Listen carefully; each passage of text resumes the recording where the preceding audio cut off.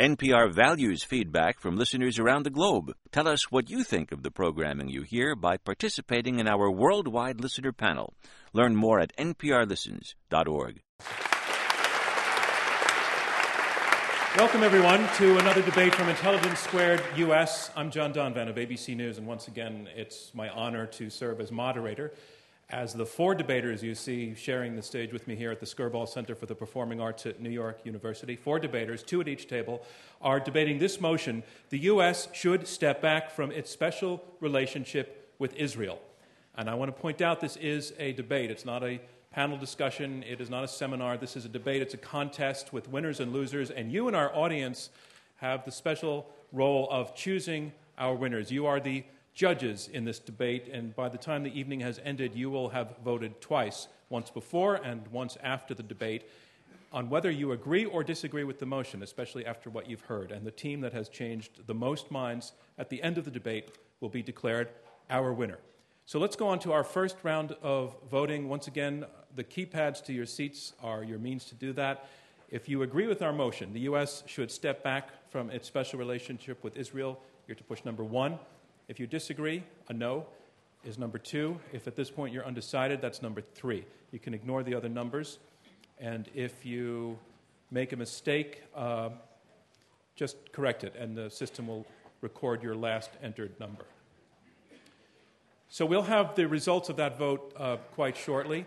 We go in 3 rounds. We have opening statements of approximately 7 minutes each. Then we go on to a middle section where the debaters talk directly to one another, prompted also by questions from myself and from you in the audience. And then at the end of the evening, each team has 2 minutes of closing remarks. On to round 1, then. Let the debate begin. Our first debater for the motion, the U.S. should step back from its special relationship with Israel, is Roger Cohen, who will make his way to his lectern. Roger is a former foreign editor of the New York Times, a journalist who has traveled the world, who has himself the interesting story. You are Cohen because when your dad left South Africa and moved to the UK, he was advised that it would be a good idea to change his name from Cohen. And his answer was? His answer was, he suggested maybe Einstein, and he stuck with Cohen. And it worked. That's why we tonight have Roger Cohen arguing for the motion the U.S. should step back from its special relationship with Israel.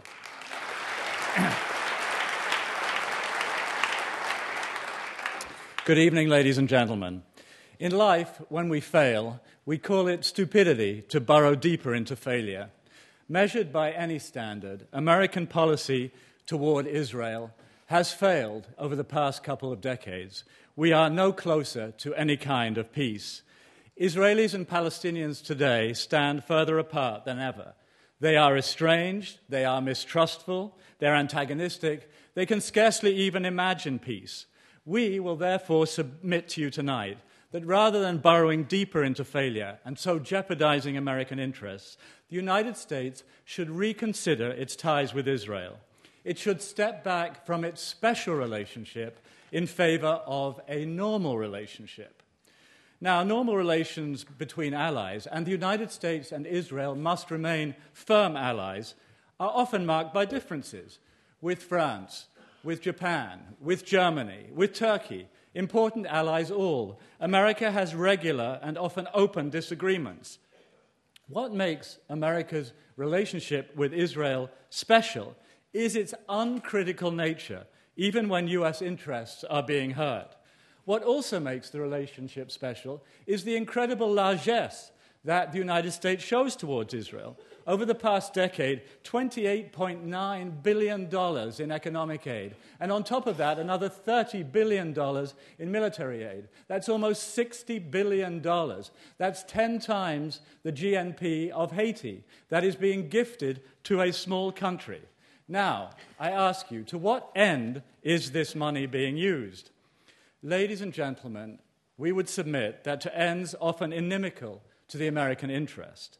Take the ongoing Israeli settlement program in the West Bank.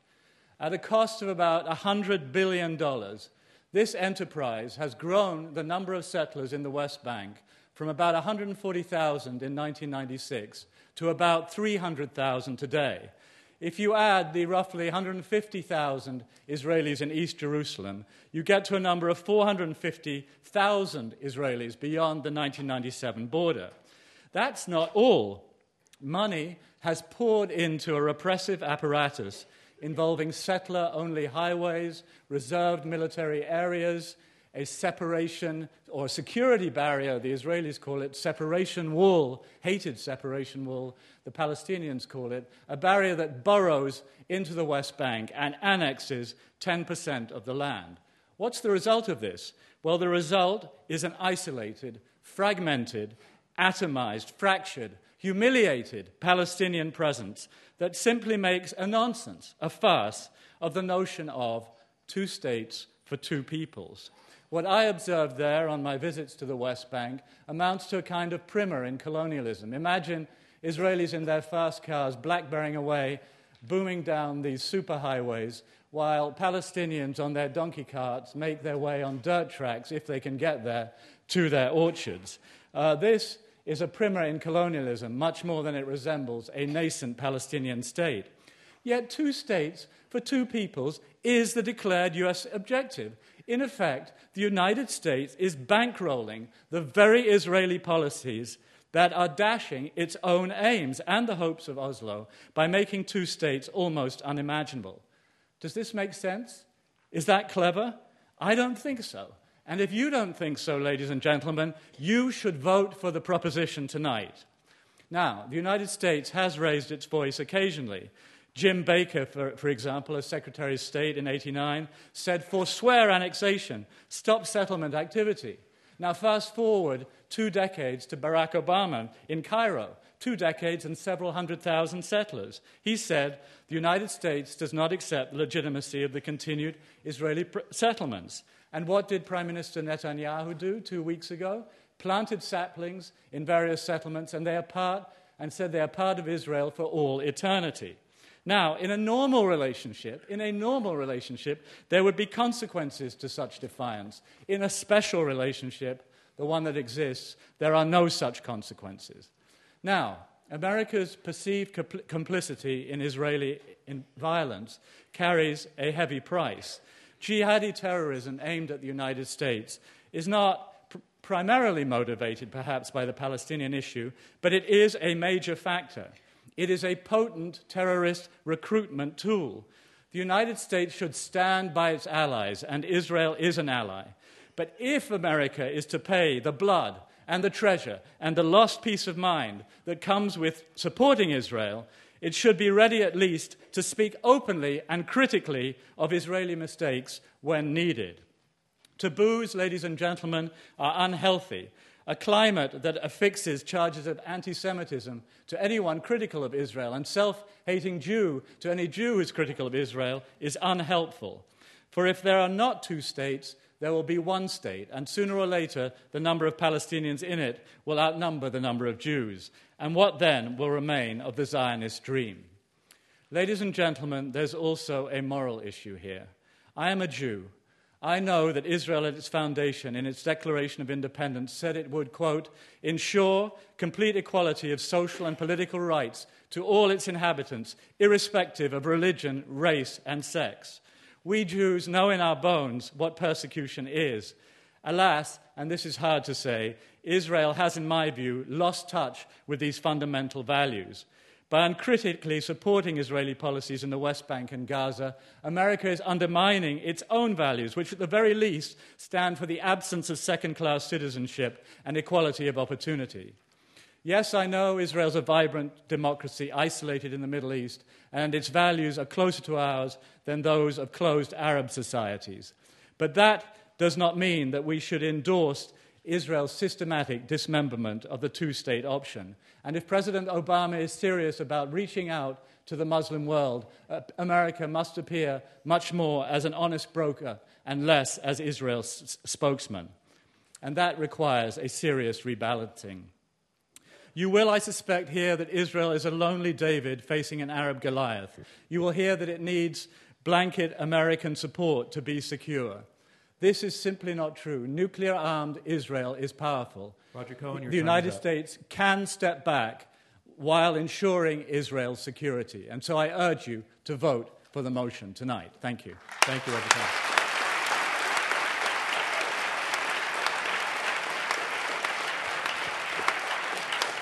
Our motion is the U.S. should step back from its special relationship with Israel, and arguing first against the motion, Stuart Eisenstadt, who has been a former ambassador to the European Union, but his career in government service is astounding. When you go through his resume, he has had undersecretary positions in Commerce, in Treasury, in the State Department. You didn't get agriculture? Not a farmer. Ladies and gentlemen, Stuart Eisenstadt.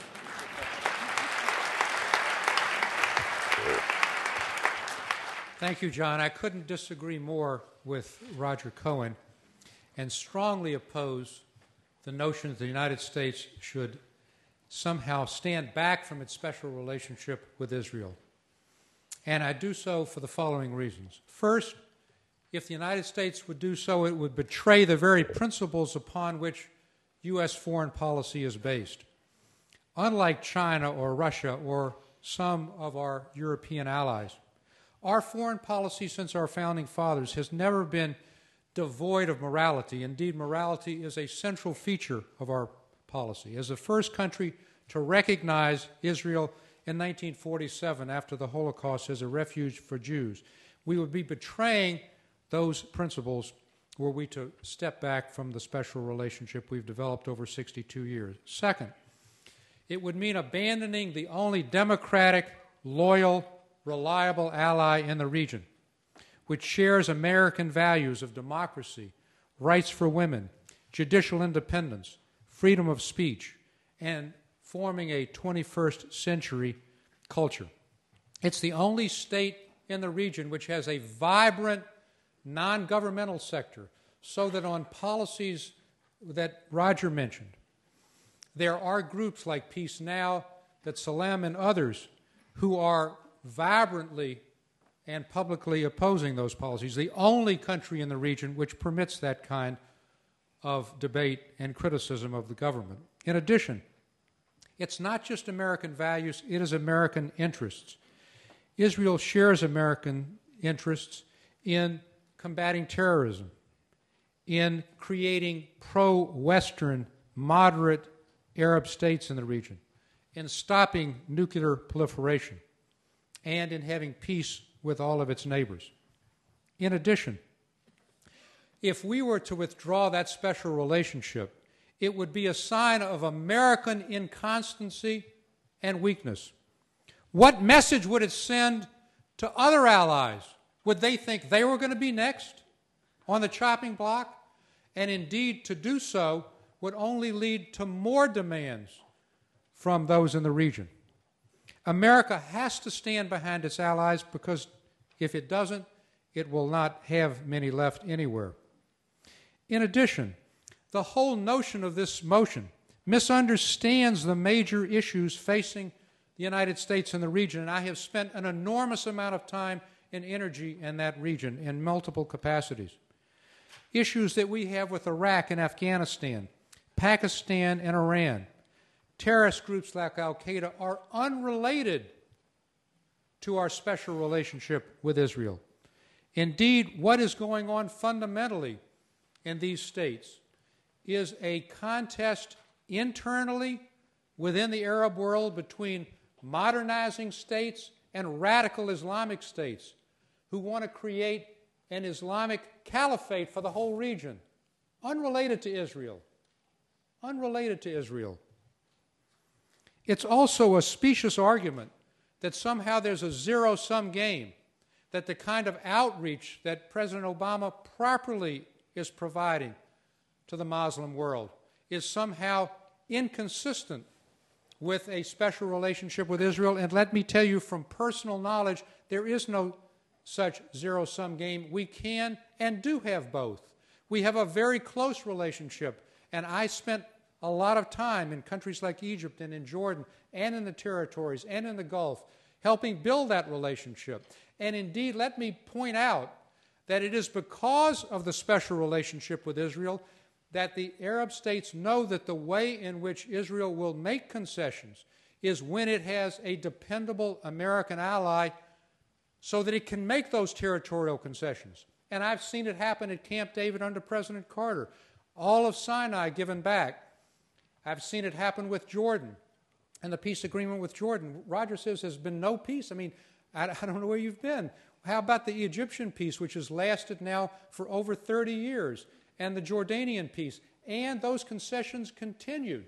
For example, Prime Minister Barack in the Clinton administration, in which I served, at the second Camp David, offered 95% of the land, including East Jerusalem, to Yasser Arafat. And what was the response? No, that's where the Second Intifada occurred. What was the response when Israel unilaterally withdrew from Gaza? What was the response? Rockets from Gaza. Dismantling the settlements, dismantling 3,000 people. And that was a response. So it is a specious argument that we can only have good relations with the Muslim world if we abandon Israel. Indeed, they know we need to have that relationship to convince Israel to make those concessions.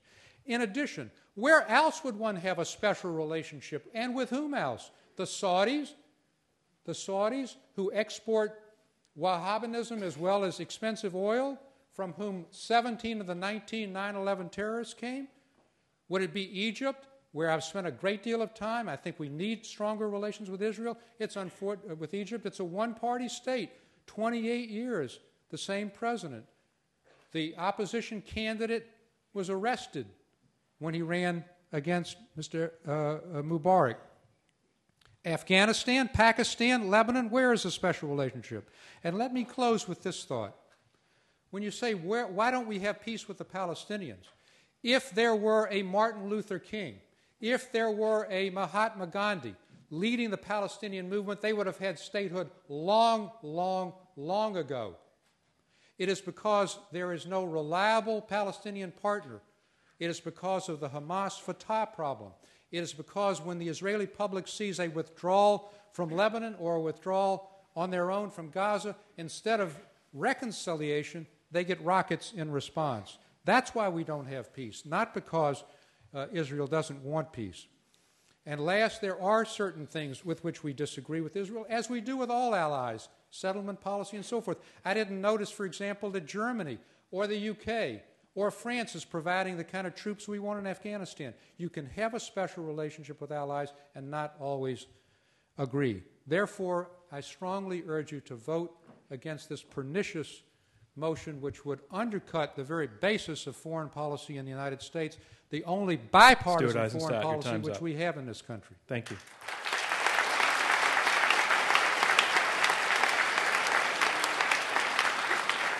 All right.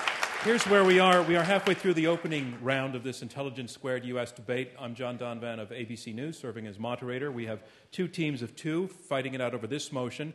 The U.S. should step back from its special relationship with Israel. You've heard the first two debaters. Now we move on to the third. I'd like to introduce Rashid Khalidi, who is a professor at Columbia University, a former advisor to the Palestinian delegation for the Arab-Israeli peace negotiations. He was in Beirut during the Israeli bombing in 1982. Comes from New York born, comes from a storied Jerusalem family who's bequeathed to the city of Jerusalem one of the world's leading libraries of Islamic literature, started by your grandfather, I believe. Yes. Ladies and gentlemen, Rashid Khalidi.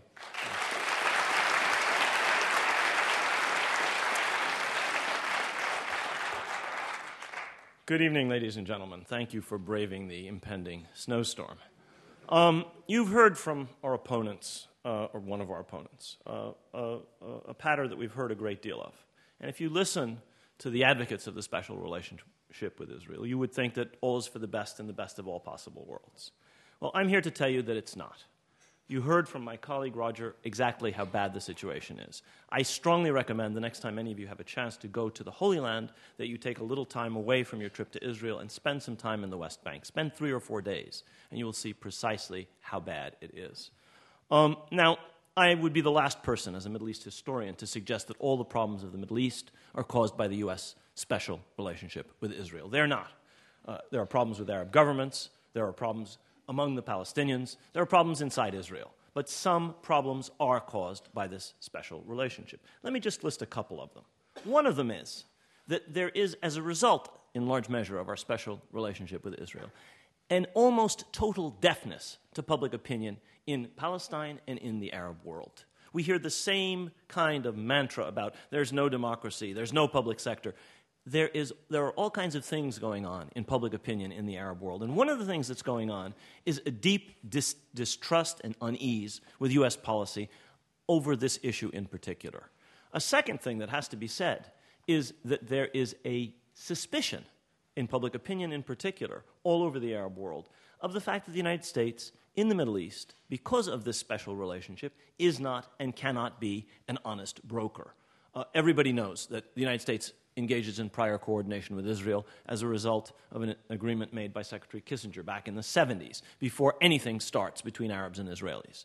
Everybody knows, in other words, that there's a big, fat U.S. thumb on the scales when the United States acts as a mediator. I recall in the negotiations in Washington, we were at an impasse with the Israeli side, and we were told, after much reluctance on the part of the State Department, that the United States would come with a bridging proposal. We were very pleased.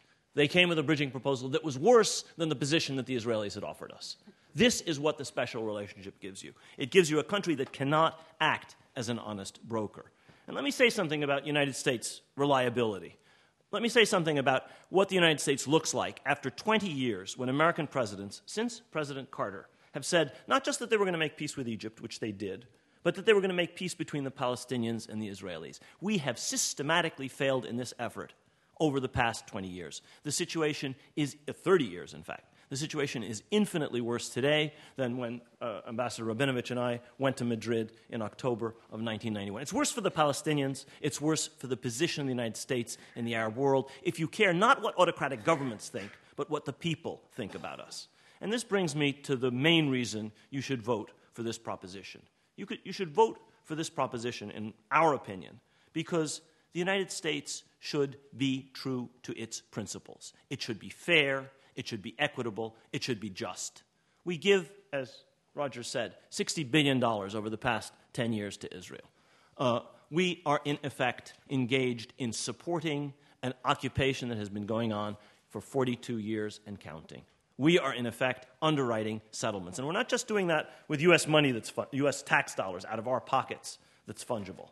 We're doing that with tax-deductible contributions to settlements, to projects in the occupied West Bank, and essentially to doing things that are directly opposed to United States policy and to the interests of the United States, not to speak of the interests of peace in the Middle East. We hear a great deal about security whenever Israel is talked about. We have to be concerned with Israel's security. Fine. We have to be concerned with the security of everybody in this region if we are going to be an honest broker, if some people are not of a higher importance to us than other people. What about the security of Palestinians? In the recent war in Gaza, it wasn't really a war. It was a one-sided affair. There were 1,400 people killed on one side and 14 on the other side. If we're concerned with human security, we should be concerned with numbers like this. We should be concerned with the fact that everybody knows that we are engaged not just in funding, financing, supporting diplomatically, but also in selling weapons that are engaged in doing these kinds of things. Now, what can the United States do?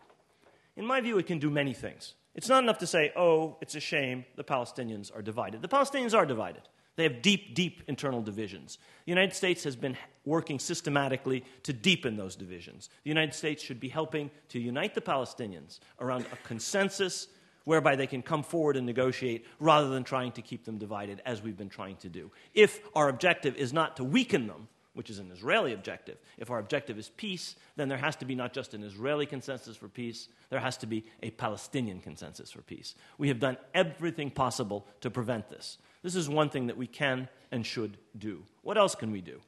I would argue that our policy should be linked not solely to what the stronger party, by far the stronger party in this relationship wants. That is no way to make peace. Again and again, what the United States has in effect done is to help gang up on the Palestinians. The United States has to pull away from the special relationship with Israel if it is to play any kind of effective role in making peace.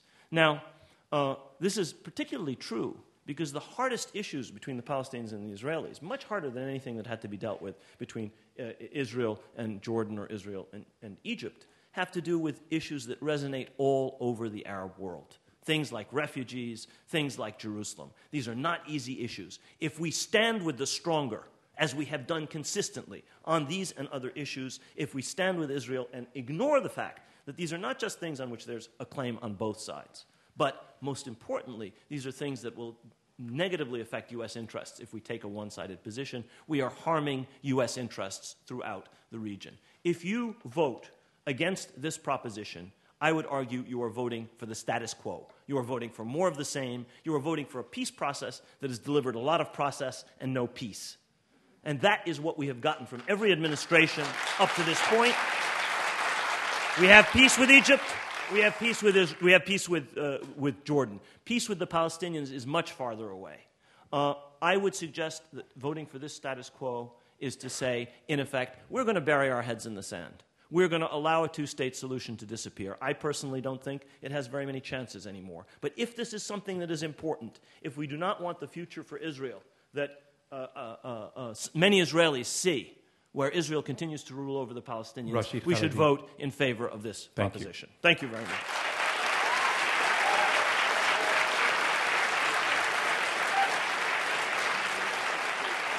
Our motion is the U.S. should step back from its special relationship with Israel, and our last debater arguing against this motion, Itamar Rabinovich, is a former Israeli ambassador to the United States. He was on the White House lawn when Yitzhak Rabin and Yasser Arafat shook hands. He has seen what he felt on several occasions, peace come near. His book, On the Brink of Peace, was about his involvement in negotiations with the Syrians who went to the brink and then pulled back. Ladies and gentlemen, Itamar Rabinovich.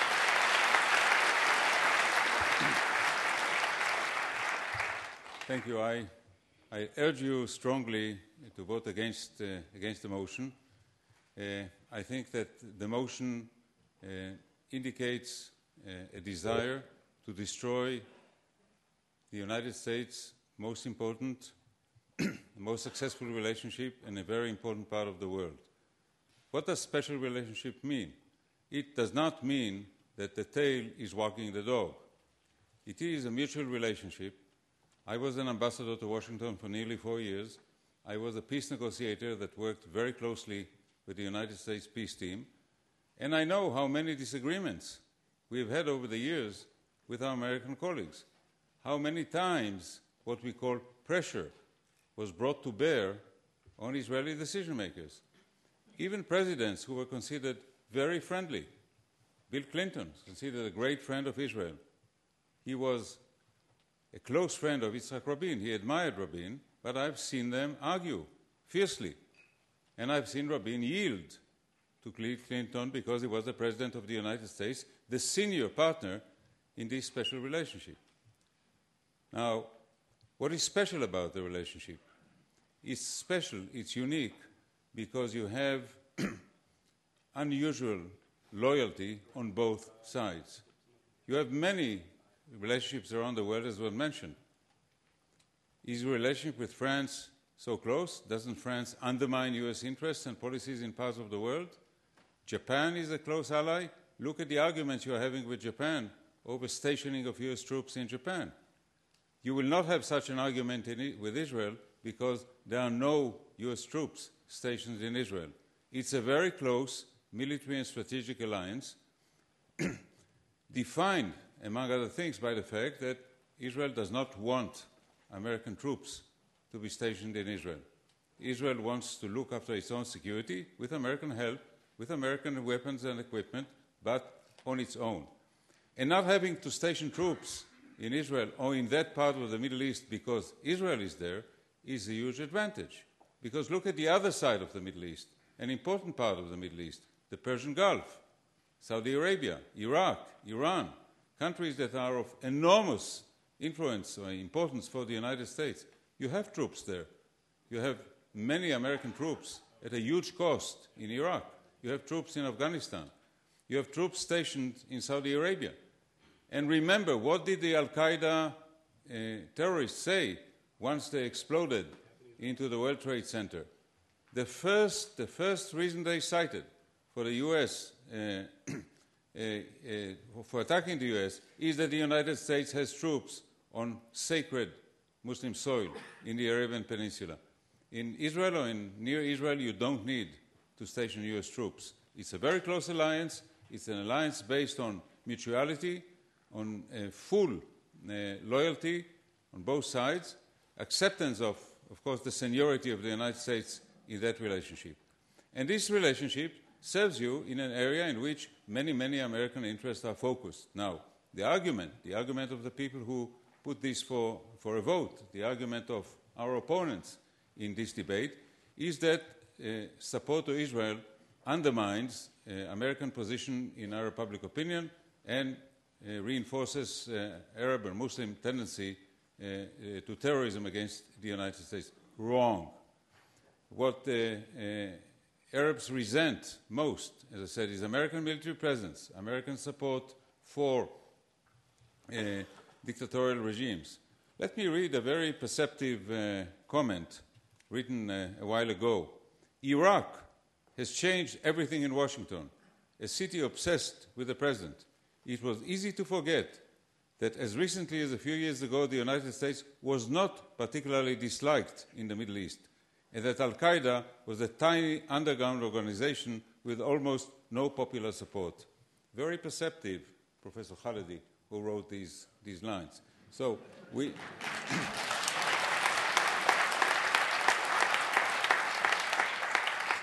So we are on agreement on a few things, but we take different conclusions from them. So another complaint that I have against our opponents in this debate. First of all, too much was focused on the Palestinian issue. It's a very important issue. It's important first and foremost for us. I'm one of those Israelis who desperately believe and fight for having a two-state solution. I think it's dangerous for Israel to keep the status quo. Now, there are people in Israel who think otherwise, and politically we disagree. And the United States and the government of Israel do want to see a two-state solution. But the Palestinian problem is not the only one. There is peace with Egypt, there's peace with Jordan, and normal relations with quite a few Arab countries, and that has been achieved by the United States, precisely as my colleague Stu Eisenstadt said, because the United States is the power, the great power that has the ability, the influence to work with Israel. And Arab countries who want to see a change, Syria, if it wants the Golan back, knows that the road to the Golan leads to Washington, not through Tehran. So actually, the closeness to Israel, the perception in the Arab world that the United States has that sway with Israel is one of the most important assets that the United States has. And believe me, I spent hundreds of hours talking to the Syrians as the peace negotiator with Syria, and I know exactly full well they wanted to make peace with Israel because that was a pathway to Washington. They worked with Washington in order to make peace with Israel. Finally, much of what you heard from our opponents earlier this evening was actually in the frame of the Bush years. We are not in the Bush years anymore. For a year, there's been another administration in Washington. And actually, what we have seen was the President Obama who listened to such advice and began by taking some distance from Israel. He went to Cairo, he gave the speech to the Muslim world, he didn't go to Israel. What is the result? The result is the current impasse. It was a mistake to take even one step because the voices that he heard from the Arab world was, you took one step, go all the way.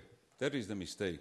So the policy should be stay with the special relationship with Israel and together with Israel use it in order to make peace with the Middle East, including with the Palestinians. And that concludes round one of this Intelligence Squared U.S. debate, where the motion being argued is the U.S. should step back from its special relationship with Israel. And we now have the results of our live audience vote. We asked you before the debate began where you stood on our motion. The U.S. should step back from its special relationship with Israel. Before the debate began, here's where it stood. 33% of you were for the motion, 42% against, and 25% were undecided. Now on to round two, and in round two, the debaters can address one another directly. I will ask some questions of them. and we will come to you in the audience to ask questions. And I once again want to urge you, we very much like your participation, but we ask you to think in terms of a question, think in terms of something that you can say in 40 seconds, think in terms of something that has a question mark at the end, and that is also on topic. But where I want to begin this, I want to go to the side that is arguing against the motion, which argued in part, particularly Stuart Eisenstadt, who served in so many administrations and was involved in this region, argued that turning away from Israel at this point would be an immoral act because Israel has been such a loyal ally for so long. And I want to put to that side, to either gentleman, the question, so what would actually happen to Israel if the U.S. created more distance? Well, what would happen is that the United States would lose the levers and influence it has, and it has used, to encourage Israel to make the concessions that it has made. It's inconceivable, for example, that Israel would have given up all the Sinai at Camp David I with President Carter to Egypt if it didn't know that the United States was solidly and affirmatively in its corner. And the same is true with respect to other concessions that Israel has made. These depend on a mutuality of interest. And what I'll mention, John, in my closing points is the very specific, concrete benefits that relationship with Israel provides to the United States. They're very concrete, from intelligence sharing to missile technology sharing to standing shoulder to shoulder to oppose Iranian nuclear threats. So the interests are not just values, they are profound U.S. national security interests, but again, the direct answer to your question is it would send a signal to Israel of inconstancy. Israel would be less likely to make concessions, but it would say the same to our other allies. What would it say? But would it be harmful for Israel, is what I'm asking. It would be very harmful Why? to Israel because Israel would be completely alone. Where else does it have a very close relationship? To whom else would it turn for support? I mean, in the 1967 war, at the maximum time of their danger, right, when the state was almost eliminated by all the Arab countries, their prime arms supplier was not the United States of America, it was France. And in the midst of the war, that arms shipments were totally cut off, 100% cut off. So Israel has nowhere else to turn as a major ally other than the United States. It would feel increasingly isolated. It would be much more intractable in terms of the peace process, and I think it would be a terrible thing both for Israel and for the United States. To the other side, is it an act of betrayal to put distance? No, it's not an act of betrayal. With respect to, nobody is arguing for a divorce here. Nobody is arguing that Israel should cease being an ally of the United States. We are simply arguing that when President Obama says that he wants settlements to stop and settlements continue, and Prime Minister Netanyahu declares that some settlements are Israel's for all eternity, that there should be consequences. And I believe that if the United States were firmer, if it made it clear to Israel that there are indeed consequences, then Israel would measure its actions much more carefully, and there would be more chance of getting a resumption of Israeli-Palestinian talks, which are currently paralyzed. Israel, if it thinks it can act with complete impunity, is not going to be responsive to U.S. desires. Itamar Rabinovich, former U.S. Roger, if I may just quickly intervene. Stuart, let me go to Itamar. He's looking to speak. Briefly, I'd like to say, of course, it would not be good for Israel if the U.S. walked away from the special relationship. There would be both a substantive and a perception issue of weakening Israel. Israel would go to the right, maybe to the radical right. Further? But my point is, what is going to happen to the United States? Now, let me read one sentence from the most unlikely source. If you go to this week's New Yorker, Seymour Hersh, discussion with Bashar al-Assad, the president of Syria, says, now, the problem is that the United States is weaker, and the whole influential world is weak as well. You always need power to do politics. Now, nobody is doing politics. So what you need is a strong United States with good politics, not weaker United States. For a United States that walks away from Israel sends the signal of weakness, inconstancy. It's not going to be good for U.S. policy. Rashid Khalidi. I think this is like telling us when you're in a deep hole, the thing to do is dig deeper. I mean, we have enabled the worst instincts of Israeli politics. We have enabled and supported and financed the worst policies in terms of, leave aside American interests. We're all Americans. That should be the only thing that matters to us. Israeli interests. Why is occupation and settlement in the Israeli interest? Ambassador Rabinovich is an opponent of these things. Most right-thinking Israelis that most of us know are. But Israeli politics is moving in exactly the opposite direction. What we are doing is enabling these tendencies. And let me say one other thing about constancy. When we are doing something that everybody in the world thinks is dumb, the idea of staying the course does not make us look constant. It makes us look dumb. And our allies, we were asked rhetorically by one of my opponents, if the United States moved away from the special relationship, what would happen with some of our allies? They would applaud. They see the United States as systematically weakening itself by this perverse special relationship. Stuart Eizenstat, what about that very point, that our allies would actually applaud a readjustment to the U.S. relationship? Two things. First of all, when Roger says he's not calling for a divorce, okay, sometimes it's difficult for spouses and countries to tell the difference between a separation and a divorce. The implications can be the same. And second, I was ambassador to the European Union. I've spent an enormous amount of time in Europe. I can tell you that it would send a chill down the spine of every ally we have in Europe and around the world if this relationship were abandoned, because they would say, well, are we next on the chopping block? It would be a terrible sign of inconstancy. What the world wants is a strong, constant United States that stands behind its principles, that stands behind its values, and stands behind its allies. If I may, Roger Cohen. With respect, I've also spent a lot of time in the European Union, not as an ambassador, and my perception of European publics and European governments is that many are bewildered by the extent and degree of U.S. support for Israel and would applaud some modification of that relationship.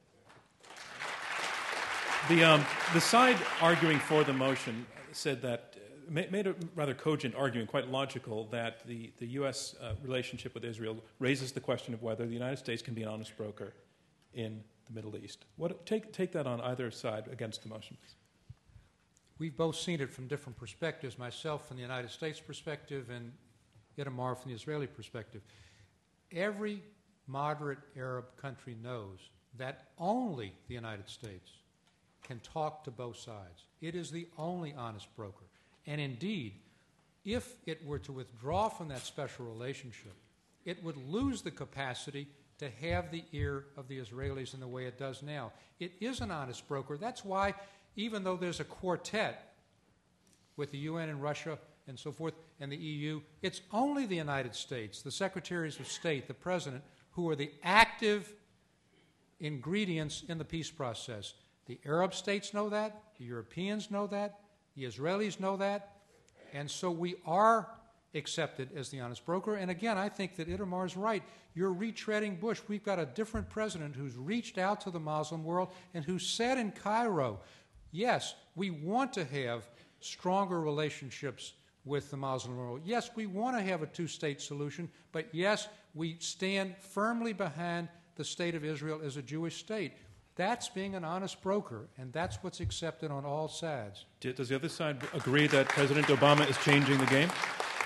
I'd actually like to say something about this honest broker thing. I don't think the United States is anything in any way an honest broker. The United States is quite frequently the only broker because the United States hogs the stage. Look at what the United States does to the quartet. It essentially tries to turn them into a bunch of poodles who will follow the American lead. It successfully does that quite frequently, even with the European Union and with the Russians. And I think this is actually a problem. We have seen more constructive diplomacy in the Middle East from Qatar and Turkey, incidentally an important democratic ally, a country with a public sphere, a major ally over decades going back to the launching of NATO. The only democracy in the Middle East is not Israel. And we've seen more constructive diplomacy from those two countries than we've seen from the United States over the past several years as far as brokering a peace between or trying to broker peace. For example, arranging a settlement of the conflict in Lebanon. And I would suggest that it is in the United States' interest to bring others in. It's in the United States' interest to make this a multilateral settlement. James Baker, to his enormous credit, understood this.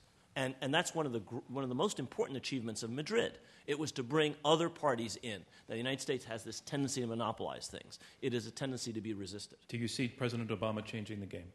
I think the president's problem at the moment is that he's gone a long way in words with the Cairo speech, with the speech in Istanbul, with other gestures. But when it comes to actions, and people are looking at actions, I think the Palestinians tend to see more of the same. And that is the issue here. Can we be imaginative? Can we think outside of the box? Look, when the Oslo Accords came in the 1990s, the PLO Charter still existed. It existed until 1996 in its original form, calling for the annihilation of Israel. Now, did this stop the imaginative negotiators in the 1990s from moving that process forward? Oslo was 1993. This was done while the Charter still existed. The Hamas Charter, calling to annihilation of Israel, is vile. It is unacceptable. But can we think outside the box about these things? Can we look for new forms of engagement? Can we think and act in different ways that might advance peace? I think so far the verdict on the Obama administration and on what Mr. Mitchell has been trying to achieve is no. And I think it is important that we look at the Middle East the way it is, not the way we would like it to be or imagine it might be, but what the reality of this increasingly sophisticated Middle East is today. What is Hamas really? What is Hezbollah really? Let's look at these things in a hard-headed way, and let's think about and find some new ideas. And I think right now the president's in a halfway house, and that's why we're seeing no movement. Oh.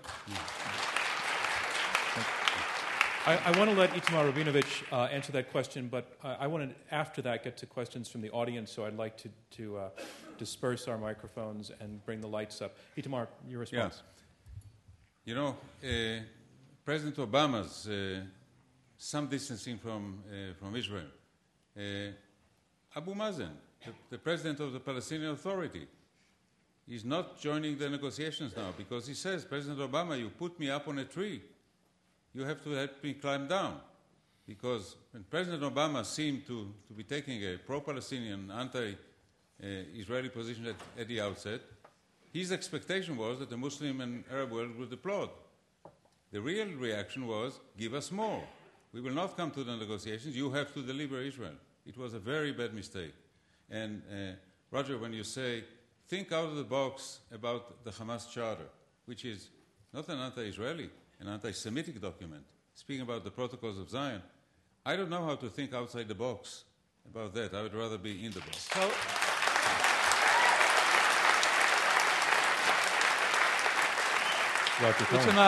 So was the charter of the PLO. It got changed. And how did it get changed? It got changed through negotiation. Can you respond to that, Itamar? Yes. You can negotiate with a secular nationalist movement like the Fatah. Hamas is a radical religious fundamentalist organization, and you cannot negotiate with people who have these strong religious convictions. Israel is negotiating with them. Israel is negotiating a prisoner release with Hamas right now. Israel negotiates with Hamas all the time. In fact, it suits Israel perfectly to have Hamas and Fatah divided and to have nobody to talk to. You will have peace in this part of the world between Palestinians and Israelis when there's not just an Israeli consensus, but a Palestinian consensus. There are enough people in Hamas who are interested in the resolution of this conflict that if, as Roger said, we could think outside the box, we could get something. So when Ehud Olmert went out of his way and offered much more than Ehud Barak and any other Israeli politician, put it on the table, why did Abu Mazen not take it? All right, let me go to questions from the audience. Could answer that. We're gonna leave a lot of things hanging because we will keep going. We'll come back to it. You can put that question to him. I want to move on to this. And if one of you wants to take that question back, you're welcome to. Right down in the seated gentleman. Thank you. Please stand up, and if you're with the media, let us know. Yeah, my name is Ziad Ramadan. I'm the president of the Council on American Islamic Relations in New York. It was often said of Yasser Arafat that he never missed an opportunity to miss an opportunity. Have we come into the era where Israel is starting to make decisions in its worst interest? That Chas Freeman, who was a nominee for one of the top intelligence posts in the United States, criticized them and said that himself before he pulled his nomination due to criticism from Israel and American elected officials. Are we entering an era where Israel continuously makes decisions that hurts its future? How would you relate that also to the issue of U.S. interests, which is our topic tonight? No, you can. I just want to see you do it. Absolutely. As an American, I think back as a Palestinian myself, I'm jaded whenever they say, whether it's Jimmy Carter or Bill Clinton or Ronald Reagan or George Bush Sr. or Jr., it's always said that we're going to work towards peace in the Middle East, and it always seems like an Israeli prime minister spits in the face of the U.S. president and says, it doesn't matter what you say. We're going to do whatever we want to do, and we're still going to take your billions from you all the time. So as my tax dollars are going to build settlements where... Yeah, I do need a question. But what's your question? I apologize. No, I want a question that's on our topic. Is it in the U.S. interest to support Israel financially while they continuously disagree with what we want them to do? A couple of things. First, several people have mentioned, including Roger inaccurately, that the United States continues to provide huge amounts of economic aid to Israel. I can tell you that during the first Olmert government, they came to me when I was Undersecretary of State, and they said, we are now a highly developed country. We don't need and we don't want that economic assistance. And they came to us, and I negotiated the total cutoff of that aid. There's not a nickel in economic aid being given to Israel. The aid now is all economic. And the aid is all given for security purposes, not economic purposes. All security. Roger Cohen. Well, no, a congressional report just put the total at $28.9 billion over the past decade. So how you can state that there is no economic aid going from the United States to Israel, I don't know. In response to your question, sir, critics of Israel are often told that they are anti-Israeli. My response is no. I think I have the long-term interest of Israel in my heart. And to say that it is in Israel's interest to go on building these settlements strikes me as the height of foolishness, because what will be the result of this? We are at the point, or we are very close to the point, where a two-state solution becomes impossible. At that point, we are talking about a single state between the river and the sea. That state will very soon, such a state will very soon have more Palestinian Arabs in it than Jews. What then is going to happen to the Zionist dream? And I think to point this out to Israel is in fact acting in Israel's self-interest. And the unfortunate thing about U.S. policy is it doesn't, without stepping back, it doesn't act strongly enough to stop Israel making a two-state solution impossible. And I think that is the very core of the issue here. Gentleman with eyeglasses and sweater. Question for Messrs. Cohen and Khalidi. Could you bring the mic a little bit closer? When Stuart Eisenstadt said earlier on in the debate that had the Palestinians had a Palestinian version of Gandhi or King, there would have been a two-state solution a long time ago. Is that a statement with which you agree or disagree? And if you disagree, why? And separately, what is the answer to the question that we lost as we transitioned into the Q&A? Why did Abu Mazen turn down the deal? Why don't I answer that question first? Abu Mazen does much of what he does because he's weak. He's weak because we've made him weak. He's weak for other reasons as well, but a primary reason is because Israel and the United States have systematically undermined him. What happened with the Goldstone report? I don't want to go into the Goldstone report. Abu Mazen was pressured, was blackmailed, was threatened by the Israelis to, in effect, prevent the consideration by a United Nations human rights body of a report that was critical both of Hamas and especially of Israel. This is an example of the kind of situation that Abu Mazen is in Why is he in this situation? He's in this situation because he does not represent all the Palestinians. And he's in that situation because a Palestinian coalition government, which would have included Hamas, was something that was strongly opposed both by Israel and by the United States. Now, that would have been a government in which Hamas would have authorized Abu Mazen to go ahead and negotiate with Israel. That would have been a government that might conceivably have reached an agreement or might not have. But it certainly would have been better than the situation we're in. And let me just make one point about the special relationship. One of the things that the special relationship does is it imports Israeli considerations into U.S. law. I was told by an American official, one of the reasons we can't have a Palestinian coalition government, which might in fact be a better negotiating partner, is because it's against U.S. law. We would have to cut off our funding to any government that included Hamas, even a government that authorized negotiations for peace. That is an example of why we should end this special relationship. I want to answer the question and connect an important thread and say something I haven't said publicly before, because there's a connection. I sat with Yasser Arafat in his office in Ramallah 3 weeks before Camp David II was supposed to start with President Clinton and Prime Minister Barack. He said to me, "Tell President Clinton not to invite me. I'm not ready to go and to negotiate." Likewise, the reason why Arafat wouldn't go or didn't want to go and why he turned down a remarkable concession from Barack, 95% of the territory, East Jerusalem as the capital, is the same reason that Abu Mazen wouldn't accept an even more generous offer from Olmert. And that is, they're afraid they'll be assassinated by Hamas. That's point blank the reason. And the radicals in the Palestinian movement, who I do not believe are in the majority, have a tremendous hammerhold over the moderates. Let's go to another question. Gentlemen, yes, yellow tie. You can stand and microphone. I'm sorry, I meant on the other side. Forgive me, I'll come back to you.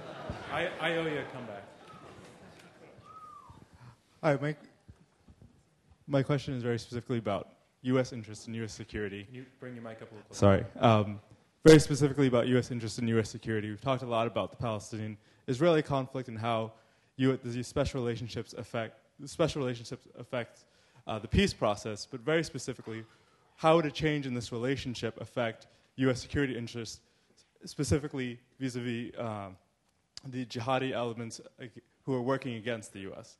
How would that relationship either improve their view of the U.S. or be a detriment to the U.S. fight against terrorism? So Stuart Eisenstat was talking about the impact on our allies. You're asking about the impact on our relations with our foes.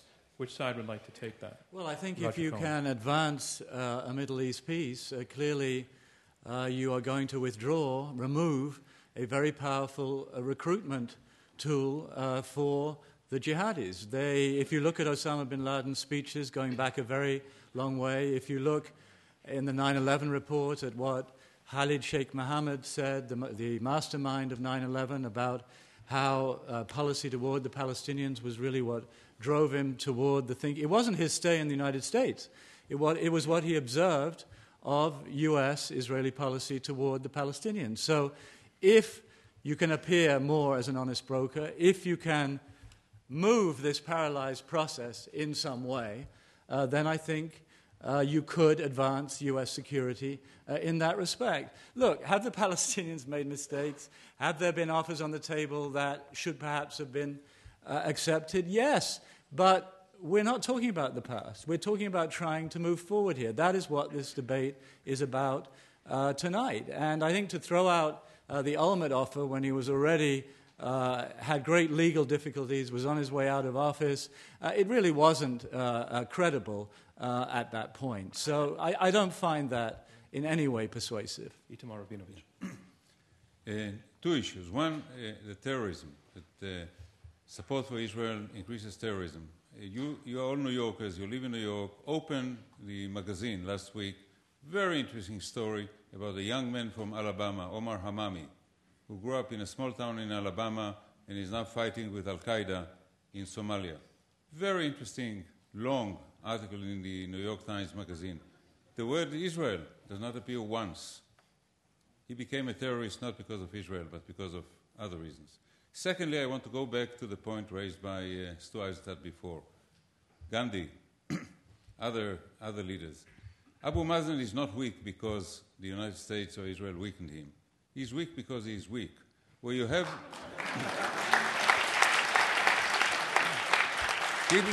people who made peace. Gandhi was not made by the British. Mandela was not made by the Americans. And King Hussein and Anwar Sadat, who signed peace with Israel, were strong leaders. That's why they could take the countries to peace. So unfortunately, we have not had the kind of Palestinian leader who could become the Palestinian Mandela, who would bring about the rapprochement, the reconciliation between Israelis and Palestinians. This comes from an Israeli who wants that. Let me say something. Let me say something. Let me say something about the sainted Nelson Mandela, a man who I think we all greatly respect. He headed an armed movement. He was not an apostle of nonviolence. He led an armed movement that succeeded in forcing a political resolution of a conflict. Now, I personally am a believer in this conflict now, that nonviolent means are the best means for the Palestinians. I don't think, however, that we should get too mystical about this. There are many colonial, many oppressive, many occupation regimes that would never have disappeared but for armed, violent resistance. That is something that's very painful to say, because in this country we have a constitution. And what Martin Luther King was calling for was that we live up to the highest principles of this country. I argue that in the Palestinian case that would be appropriate, although for other reasons. But to say, in a situation of occupation and in a situation of oppression, this is not two equal parties. These are not two states. There is one country between the Mediterranean and the sea. It occupies the entirety of the territory. It's the only sovereign state. It has ruled every single Palestinian in that territory, some of them as citizens of the State of Israel, a minority, 4 million of them as helots with no rights for 43 years. Resistance in that case is legitimate. Good evening. Is it the anti-Semitism of United Nations, which Israel and America always complains about, that there are 50 and odd resolutions requesting Israel to vacate the occupied land? Israel and America look the other way. But whereas when it comes to Iraq war, Bush presidency on one resolution went for an illegal war. This special arrangement between Israel and America is really hurting, in my opinion. And my question to one of the panelists will be, why are these resolutions not implemented, which are asking Israel to vacate the occupied land? You're asking if the U.S. has a double standard on UN resolutions? U.S. has a double standard, Israel has a double standard. Thank you. The United States has vetoed... Roger, I want to bring this to the insider first, and then I'll come to you. Okay? Stuart Eisenstein. The UN Human Rights Commission has developed resolutions over the last decade and a half, 2/3 of which are directed at Israel. Not at Iran, not at Iraq, not at all the human rights violations that occur around the world. 2/3 are directed to Israel. This is grossly disproportionate. Number two, with respect to general resolutions, let's go back to the first resolution of the United Nations, which was to create a two-state solution. And Ben-Gurion accepted a sliver of territory. And it was rejected by the Arabs. And that rejection has continued, with the exception of Egypt and Jordan, from 1947 to 2010. Roger Cohen. Sir, the United States has vetoed more than 40 resolutions critical of Israel over recent years. That's more, I believe, than all the vetoes put together of all the other members of the Security Council. This is indeed a special relationship. And the question we're asking tonight is that really in the benefit of the United States and of Israel? And I would submit not. If you look at the Goldstone report, the UN report on the war in Gaza, surely this report was imperfect. No doubt there were errors in it. I know Judge Goldstone. I met him years ago in The Hague. Believe me, he is a balanced and intelligent man. Did he make some mistakes? Yes, but the Israeli reaction was, no, this is just an expression of the world's bias. This is an outrage. This is absolutely unacceptable. And the U.S. gave it some protection in that stance, which I consider to have been outrageous. There is no justification for the position. What has happened since? Israel has quietly censured 2 generals. It has agreed to pay compensation to the United Nations. Behind the defiance, it has been making its own admissions of the fact that there were problems in this. And I think it is the United States' special relationship with Israel which allows it to say before the world, no, we never make mistakes. This is all a plot against us. And I don't think this is helpful to Israel. And it is not good for the United States to be in that position. The United Nations Human Rights Commission, do you know who are the members of that commission? Who was the chairman of that commission? The country called Libya. Who is a member? Who is a member of that commission? Zimbabwe, with Mugabe. Roger, you are from originally, you know South Africa, you know who Mugabe is. So if the commission has...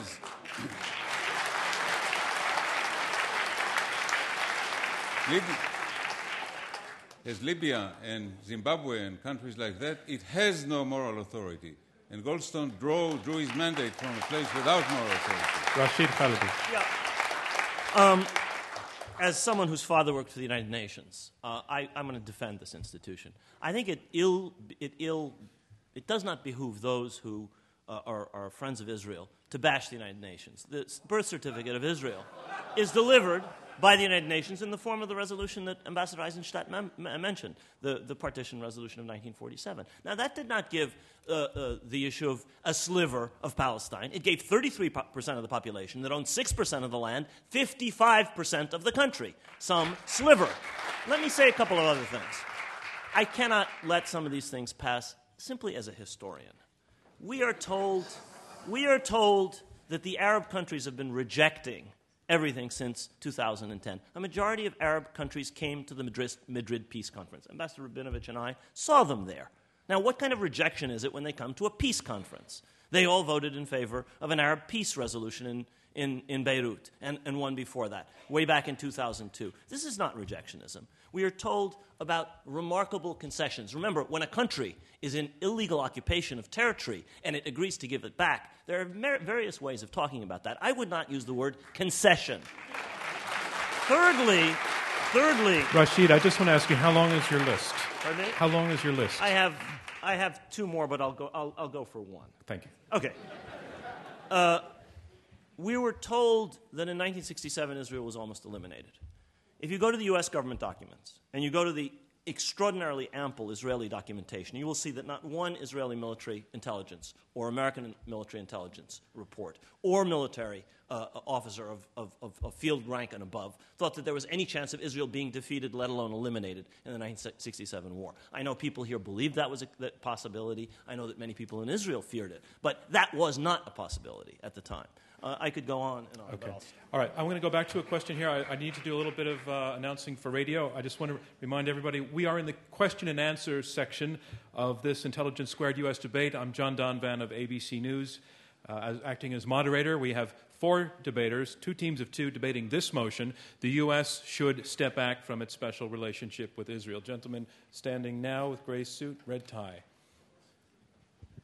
Question. Thank you. My name is John Gurkoff. Among other things, I'm affiliated with Tel Aviv University. A question I have is, or a small statement, but then a question is, all the attention tonight has been against Israel or for Israel or against the United States or for the United States, but the Palestinians have to start taking some responsibility for what's going on. And the question I have is, what have they done over the last 40 years to instill the confidence in the United States to maybe ease up on the relationship or become more, as you say, even-handed? And what do you think they should be doing or can be doing to instill the confidence that you two have that the United States should end that relationship? Thank you for the question. Good question. That's a very good question. As someone who's wrote a book recently about just this issue in Palestinian history, about the responsibility that the Palestinians have to consider for things that have happened in Palestinian history, not just in the last couple of decades, but going back to the 20s and 30s. I think it's a question that should be asked by Palestinians and to Palestinians, and I take the point. What can Palestinians do? Firstly, they have to get their act together. It's absolutely essential that there be a Palestinian consensus on how to get out of the mess that they're in, and that's up to the Palestinians themselves. Nobody else can do that for them. And that's the first thing. We're talking about Israel because that's the proposition before the House. You voted on something about the United States and the Israeli special relationship, but I think it's a good question anyway, because this is a key element of this problem. The Palestinians, I have to say, have not just been systematically divided by outside forces. They have failed to unify themselves. The Palestinians have not just failed to generate some of the leadership that I think they deserve. I've been very critical of Palestinian leadership in the past. It is, however, the case that their leadership has been systematically subject to assassination, not just by Israel, also by Arab governments. And they have problems not only with Israel. They have severe problems with all of the Arab governments with which they have to deal. Governments which, by and large, are not democratic. Governments which, by and large, do not represent their own people. And that's another problem that we're not discussing here, but which I think is well worth discussing. I just want to ask, are there no women with questions? Thank you. I didn't see you before. Right in the center. We're gonna do 3 women in a row here now. Right in the center. Do you have a microphone? There's one over here, John. Okay, I'll come back. I will come to you. Thank you. Can you bring the mic a little bit closer? It might not Thank you. Can you hear me? It's not on yet. Try one more time. It's not your fault. Hi, can you hear me? Yes. Okay, my name's Rima Hijazi. I'm a master's in Near Eastern Studies at NYU. The idea of morality has been mentioned by both sides. It's been mostly invoked by Mr. Eisenstadt, saying that we can't end this special relationship because it would be undermining the morality that is what the special relationship is. And I would like to ask you, Mr. Eisenstadt, why the principle of morality is not being applied to the case of the Palestinians. So when you discuss that justice and fairness is important, what would justice and fairness look like in the West Bank and Gaza? What can Israel do for justice and fairness to exist there? And can you also speak about justice and fairness for Palestinians who live in Israel and have Israeli citizenship? I'm specifically thinking of Are you asking what Israel can do or what the U.S. can do? Because I'd like to stay more towards our topic. U.S. and Israel. Okay, thank you. Fair enough. Stuart Eisenstadt. I think it's a very good question. And it is a moral imperative of the United States not only to support Israel's independence and security, but also to see to it that the Palestinians have a decent standard of living and a state of their own. It is the United States of America that is the major economic supplier of aid to the Palestinians. Okay? Not France, not Germany, not the UK, not Russia. It is the United States. Number 2, right now, as we speak, General Dayton, a 3-star general, is in the process of training over 20,000 Palestinian police who are in places like Jenin, now able to take over security and allowing the Israeli Defense Forces to withdraw, allowing checkpoints to be reduced. I met in Davos 10 days ago, Prime Minister Fayyad. He's a great man. He is a great man. He is building a state from the bottom up. He told me, Stu, we're going to have 10% real growth in the territories in the West Bank. And the reason is because the Palestinians are now under U.S. leadership, beginning to take on their own security, rooting out Hamas, and giving the Israeli Defense Forces the confidence to withdraw. So the United States is supporting economically, militarily, in every other way, the effort of the Palestinians to develop their state. And George Mitchell, who negotiated after many, many hard years the Good Friday Agreement on Northern Ireland, is a superb negotiator. He is there every month negotiating as an honest broker with the notion that we have a responsibility to the Palestinians as well as to the Israelis. Ma'am, can I ask you? I want to come back to you because I saw how intently you were listening. What did you think of that answer? Well, I'm actually not very pleased with that answer. Can we get a microphone? Yeah, we'll bring a mic. Let's just let a mic come back to you. But I don't want it to go on terribly long. I just want to know if it went to the point that you were asking about. I would like to. Is it on? Yeah. Compare the aid that you just spoke of with the millions or billions of dollars that go towards Israel in terms of military aid, if not other aid as well. The aid to the Palestinians only started fairly recently because it is only after Madrid that the PLO abandoned their charter to destroy Israel. Hamas has yet to do it, and indicated a willingness to have a two-state solution, although they haven't fulfilled it. So the economic aid hasn't accumulated, but it is very substantial. On a per capita basis, very substantial, and it's all going for economic assistance. There was yes, ma'am, I see you at the far corner. And you have a yellow pad in your hand, and if you wave it, a microphone will come to you. There you are. My name is Sarah Lehman, and I write for the Jewish Press. And I have a statement and a question directed mostly towards Roger Cohn. Can you do more question than statement? Yes, okay. In light of the fact that Israeli concessions over the years have not led to peace because the Palestinians have responded mostly with violence, and also in light of the fact that Hamas charter has not changed its call for the destruction of the Jewish state, and the incitement that continues to go on, anti-Semitic incitement and propaganda by the Palestinians under the supposed I need moderate... you to come home with this Okay, question. I see where you're going. Personally, as a Jew, why would you advocate a severing of the special relationship with America in favor of towards Arabs or Palestinians who wish for your demise? That's a question for Roger Cohn, I'm assuming? Mostly. Anyone. I think I've tried to describe why. Certainly there have been Israeli attempts, very serious Israeli attempts, to make peace. But if you look at the last 20 years, peace is going to involve an exchange of land. And what has Israel continued to do over the last 20 years? It has doubled, tripled the size of the settlements in the West Bank.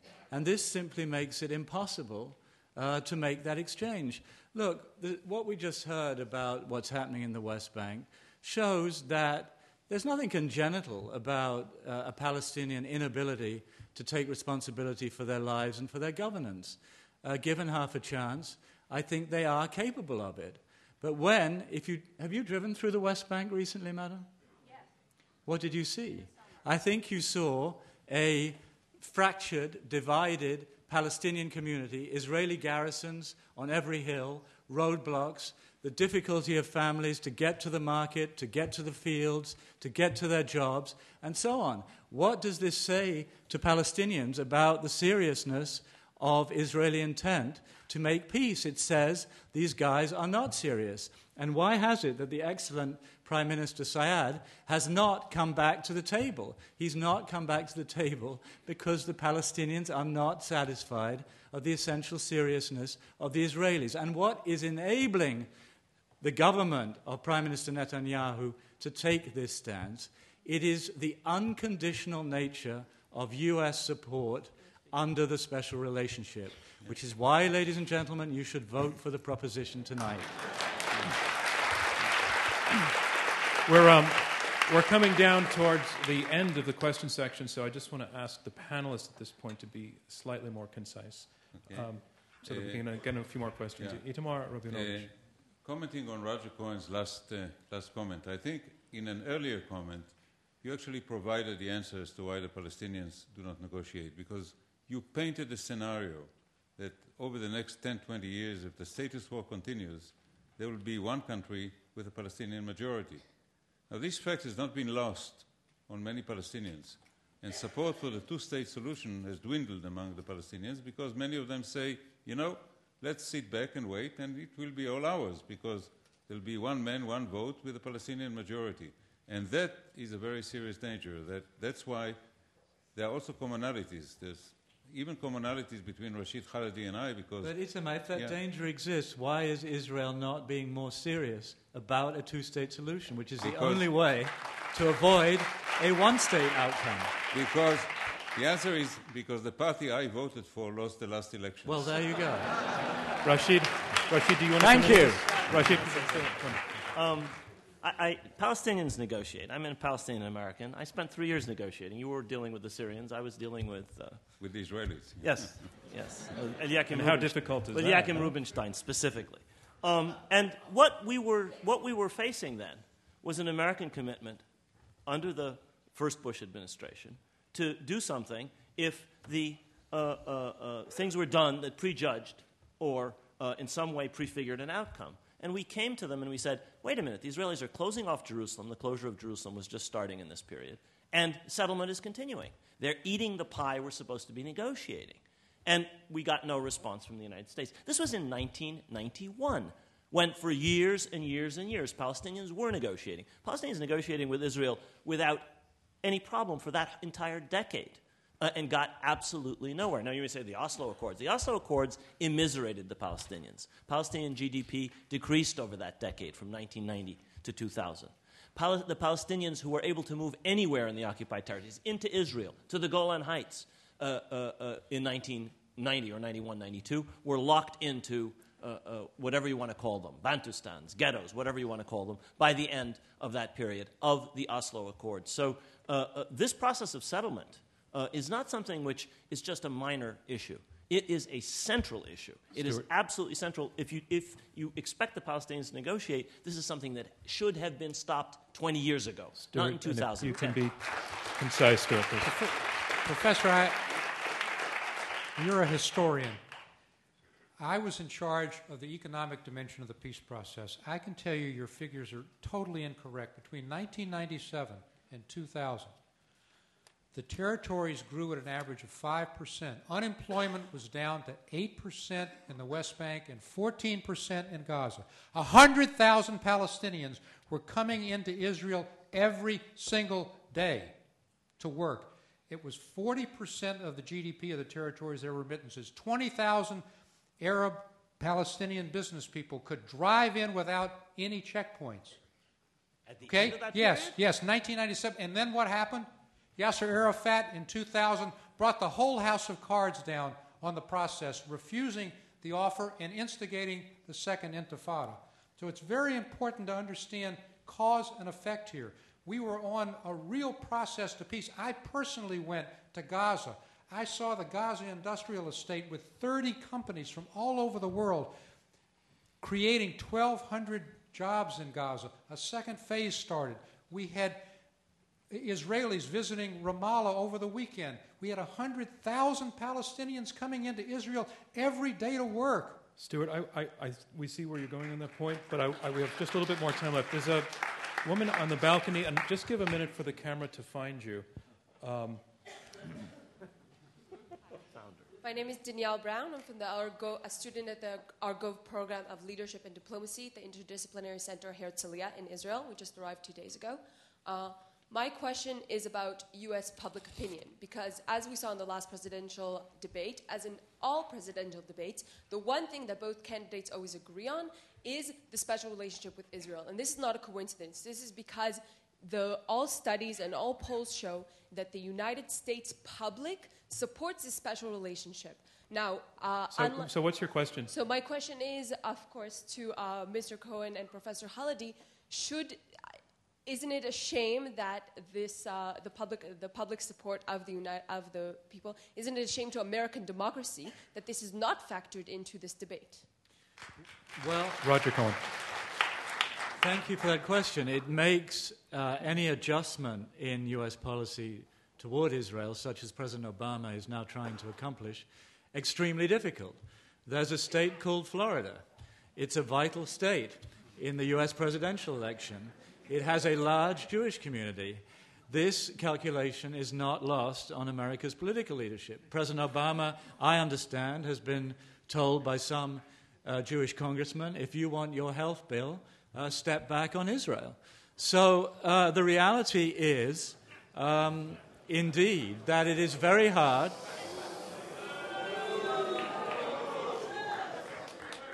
I have heard that reliably.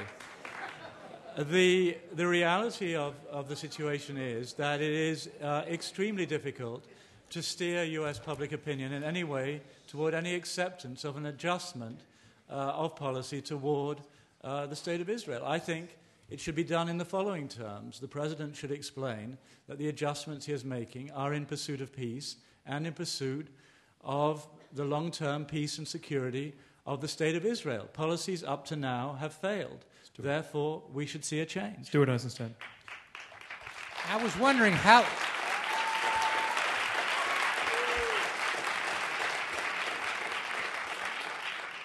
I was wondering how long it would take and who would raise the issue of, quote-unquote, untoward Jewish influence over U.S. foreign policy. And, Roger, you finally came to it. And let me just say, I've served in 3 administrations. I didn't say untoward. This is a dangerous canard that 2% of the U.S. population has somehow got its hand around the neck of American foreign policy. American foreign policy toward Israel is supported by a bipartisan majority because the American public recognizes that Israel and the United States share common interests and common values. And those are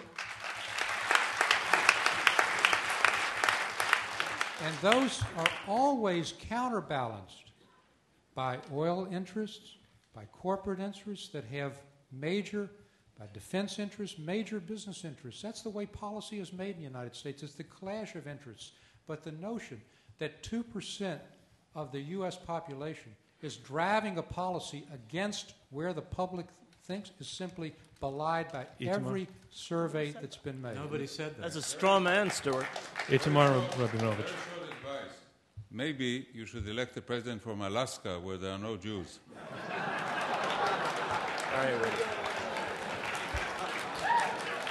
You would like that. There's a gentleman with the blazer and sweater. This may be our last question. Can't see him. My name is Alan Skolnick. Israel, as many of you know, has 1.2 million Arabs living in Israel. There are probably more mosques in Israel than there may be close to synagogues in Europe.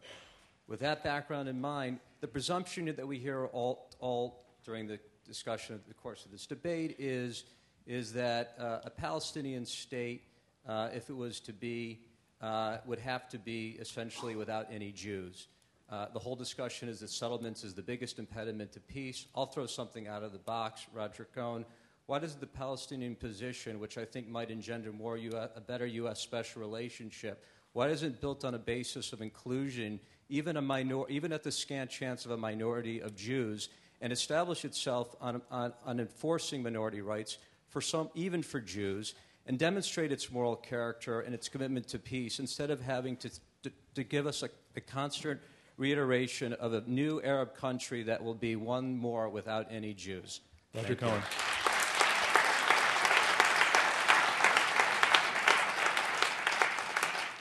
Thank you, sir. I'm not sure there are many Israelis who would want to go and live in the West Bank. Certainly under the current conditions. There are some who live there. I'm not going to argue with you, sir, that Israel is by far the most liberal and democratic state in the region. It has a free press. It has a relatively independent judiciary. It has a democratic system. It has remarkable achievements in technology and its economy. It has everything except peace. And what we're talking about tonight is how best to steer this remarkable society toward what it's questing for. And I don't think it's through the policies Israel is currently pursuing or through the current backing that the United States is giving for those policies. That is what we are debating. Would a Palestinian state, if it ever comes into being, should it offer equality of opportunity for citizens of all race, religion, background, etc.? Yes, it should. And that concludes round 2 of our debate.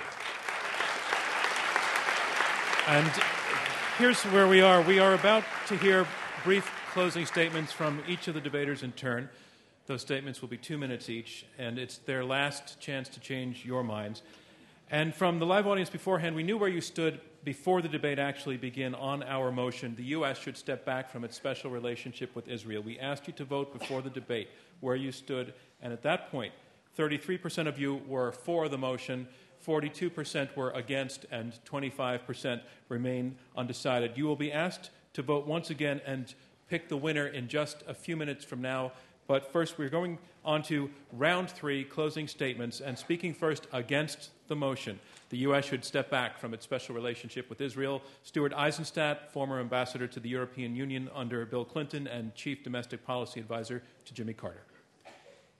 Number one, Israel is not a recruitment tool for terrorism, as Roger said. It is absolutely not. They recruit on the basis of hatred toward the West and toward secular pro-Western Arab states. Number two, Israel has shown when there is a peace partner, Sadat in Egypt, King Hussein in Jordan, that they will negotiate, that they will make concessions, and peace will come when the Palestinian leadership demonstrates a commitment like Arafat, like Hussein did, and like Sadat did. Third, let's talk about concrete benefits. Israel does not just act on its own interests.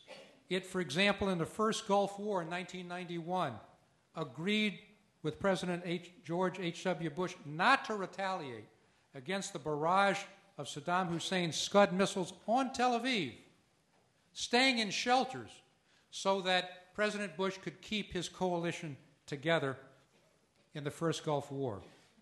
Second, Israel gives concrete benefits by supporting the U.S. in terms of anti-nuclear proliferation in the region, destroying the nuclear reactor of Saddam Hussein in Iraq in 1981, and more recently of Syria's budding nuclear facility supported by North Korea, and standing shoulder to shoulder with the U.S. on the Iranian nuclear arms ambitions, and allowing the U.S. to take the lead on sanctions. Israel shares real-time intelligence. I've seen it with the U.S. on terrorism aimed at the U.S., not simply at itself, on Iran's nuclear capabilities. General Keegan, the former head of Air Force Intelligence, said, quote, "I could not have obtained the same intelligence I received from Israel if there were 5 CIAs. Israel also has joint military exercises." Stuart, your time is up, but I'll give you one more sentence to summarize. Thank you. In terms of the economy itself, which we haven't talked about, Israel serves as the location for every major American high-tech company developing cell phones and chips to keep America safe with passports, Stuart, providing aerial vehicles to help our borders. Thank you, Stuart Eisenstadt. Summarizing for the motion, the U.S. should step back from its special relationship with Israel. Roger Cohen, a columnist and former foreign correspondent and foreign editor for the New York Times. Ladies and gentlemen, if you strip away all the rhetoric of the opposing team, in the end, what are they arguing for? They are arguing for more of the same. If you think more of the same is fine, if you think the growing hatreds, antagonism, estrangement in the area is just fine, then you should vote against the resolution and not for it, as we are arguing. I don't believe that's the case. I believe what's going on is unhealthy, and the United States, by stepping back, would put pressure on Israel to adjust its policies and open new avenues to the new Middle East of which President Obama has spoken. In the end, you have to put your backbone where your wishbone is. And what does America wish for? 2 states, Israel and Palestine, living side by side in peace and security. And as we've described, uncritical U.S. support of Israel in policies that undermine the possibility of two states is just a recipe for further failure. What does America also wish for under President Obama? It wants a new relationship with the Islamic world. This will require more than just words and pretty speeches. It will require a new balance in the U.S. approach to the region, a new readiness to speak to enemies. Only then will we move forward. And if you think, as Stu Eisenstadt just suggested, that if the United States succeeded in establishing a new and more harmonious relationship with the Islamic world, that this would have no effect whatsoever on the terrorist threat that the United States faces, believe me, I think you are wrong. I'd like to conclude with the words of Mahmoud Darwish, the great Palestinian poet who died last year. And he wrote in his poem, State of Siege, "Me or him, that's how war starts. But it ends in an awkward stance, me and him." It's time for American policy to reflect better the him and the me of the Middle East. For all sorts of reasons, this will not be easy, which is why, ladies and gentlemen, you would help in this difficult adjustment by being courageous and voting for the proposition tonight. Thank you, Roger Cohen.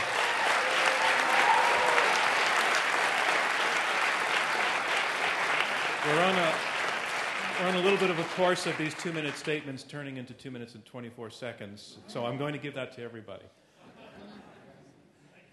Our motion is the U.S. should step back from its special relationship with Israel. And summarizing his position against the motion, Itamar Rabinovich, former Israeli ambassador to the United States and chief negotiator with Syria in the mid-1990s. I want to look at a vision, at a dream. The President of the United States on Air Force One landing at an airport in Gaza. Wouldn't that be a great moment? It already happened. Bill Clinton landed with Air Force One at an Air Force in Gaza in the late 1990s. There was an effort by our opponents to describe a unilinear Israeli undermining of any effort to make peace between Israel and Palestinians to the detriment of the region of the United States. But actually, during the last 20 years and 30 years, almost 40 years of a peace process that began in 1973, what kept the peace process going was American-Israeli cooperation. There were some very high moments in this, the peace with Egypt, peace with Jordan, first Israeli visits to countries in the Gulf and in North Africa, and yes, Clinton's landing in the Gaza Strip at an airport when it seemed that the Palestinians were on their way to statehood and independence before everything turned sour because of a change of mind of Yasser Arafat's conduct that led to the disastrous consequences of the last decade, 2000 to 2010. Second, I think we had a problem. Our debate was diverted tonight from a debate on the U.S.-Israeli special relationship to a debate on the Palestinian problem. A very worthy subject, but not exactly at the focus of the issue. The issue is, here is the Middle East, a crucial part of the world. Here is an Arab world, 330 million people, almost half a billion in a decade or two. This is not all subjected to the Palestinian issue. There are many other issues. Iran was barely mentioned tonight. Now I dare you. You go to somebody who lives in Kuwait, to somebody who lives in Cairo, or somebody who lives in Amman and ask him, what is uppermost in your mind? And he would say, Iran, the Iranian threat, the Iranian bomb, the Iranian expansionism. And what do you expect? I expect the United States to protect me from Iran. Thank you. And yes, the United States can do that, and it can do it with Israel. Thank you.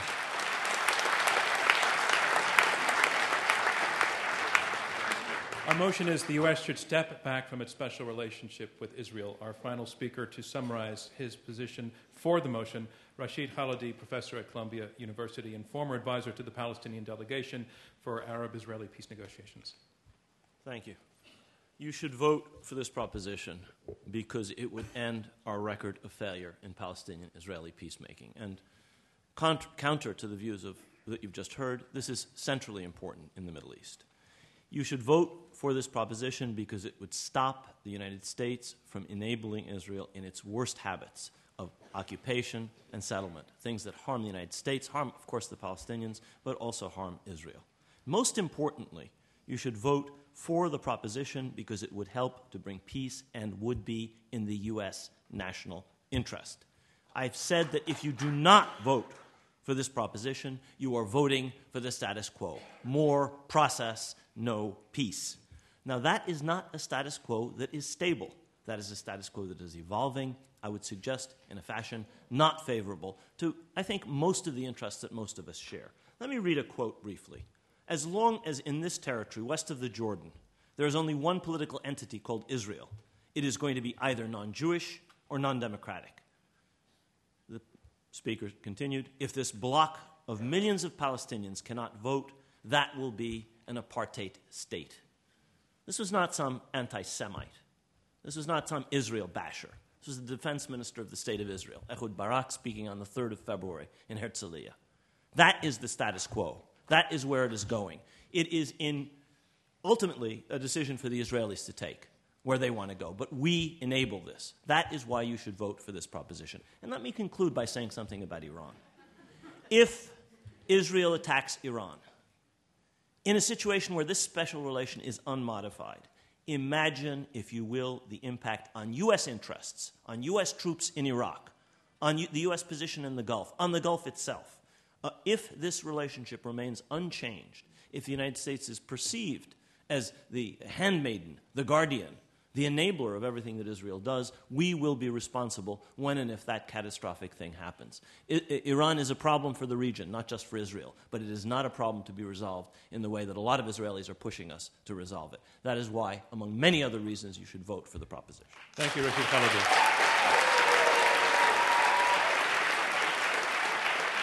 And that concludes our closing statements, and now it's time to learn which side you feel argued best. We're going to ask you again to go to the keypads at your seat. Our motion is the U.S. should step back from its special relationship with Israel.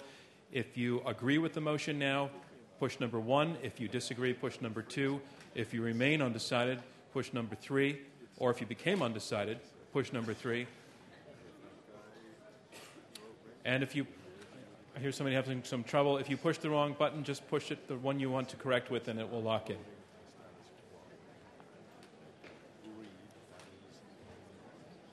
All right, so we are very close to getting the results, which I think we're locking out and are being tabulated at the moment. So before I get to those, first of all, I want to thank our panelists for coming here in the spirit of listening as well as debating.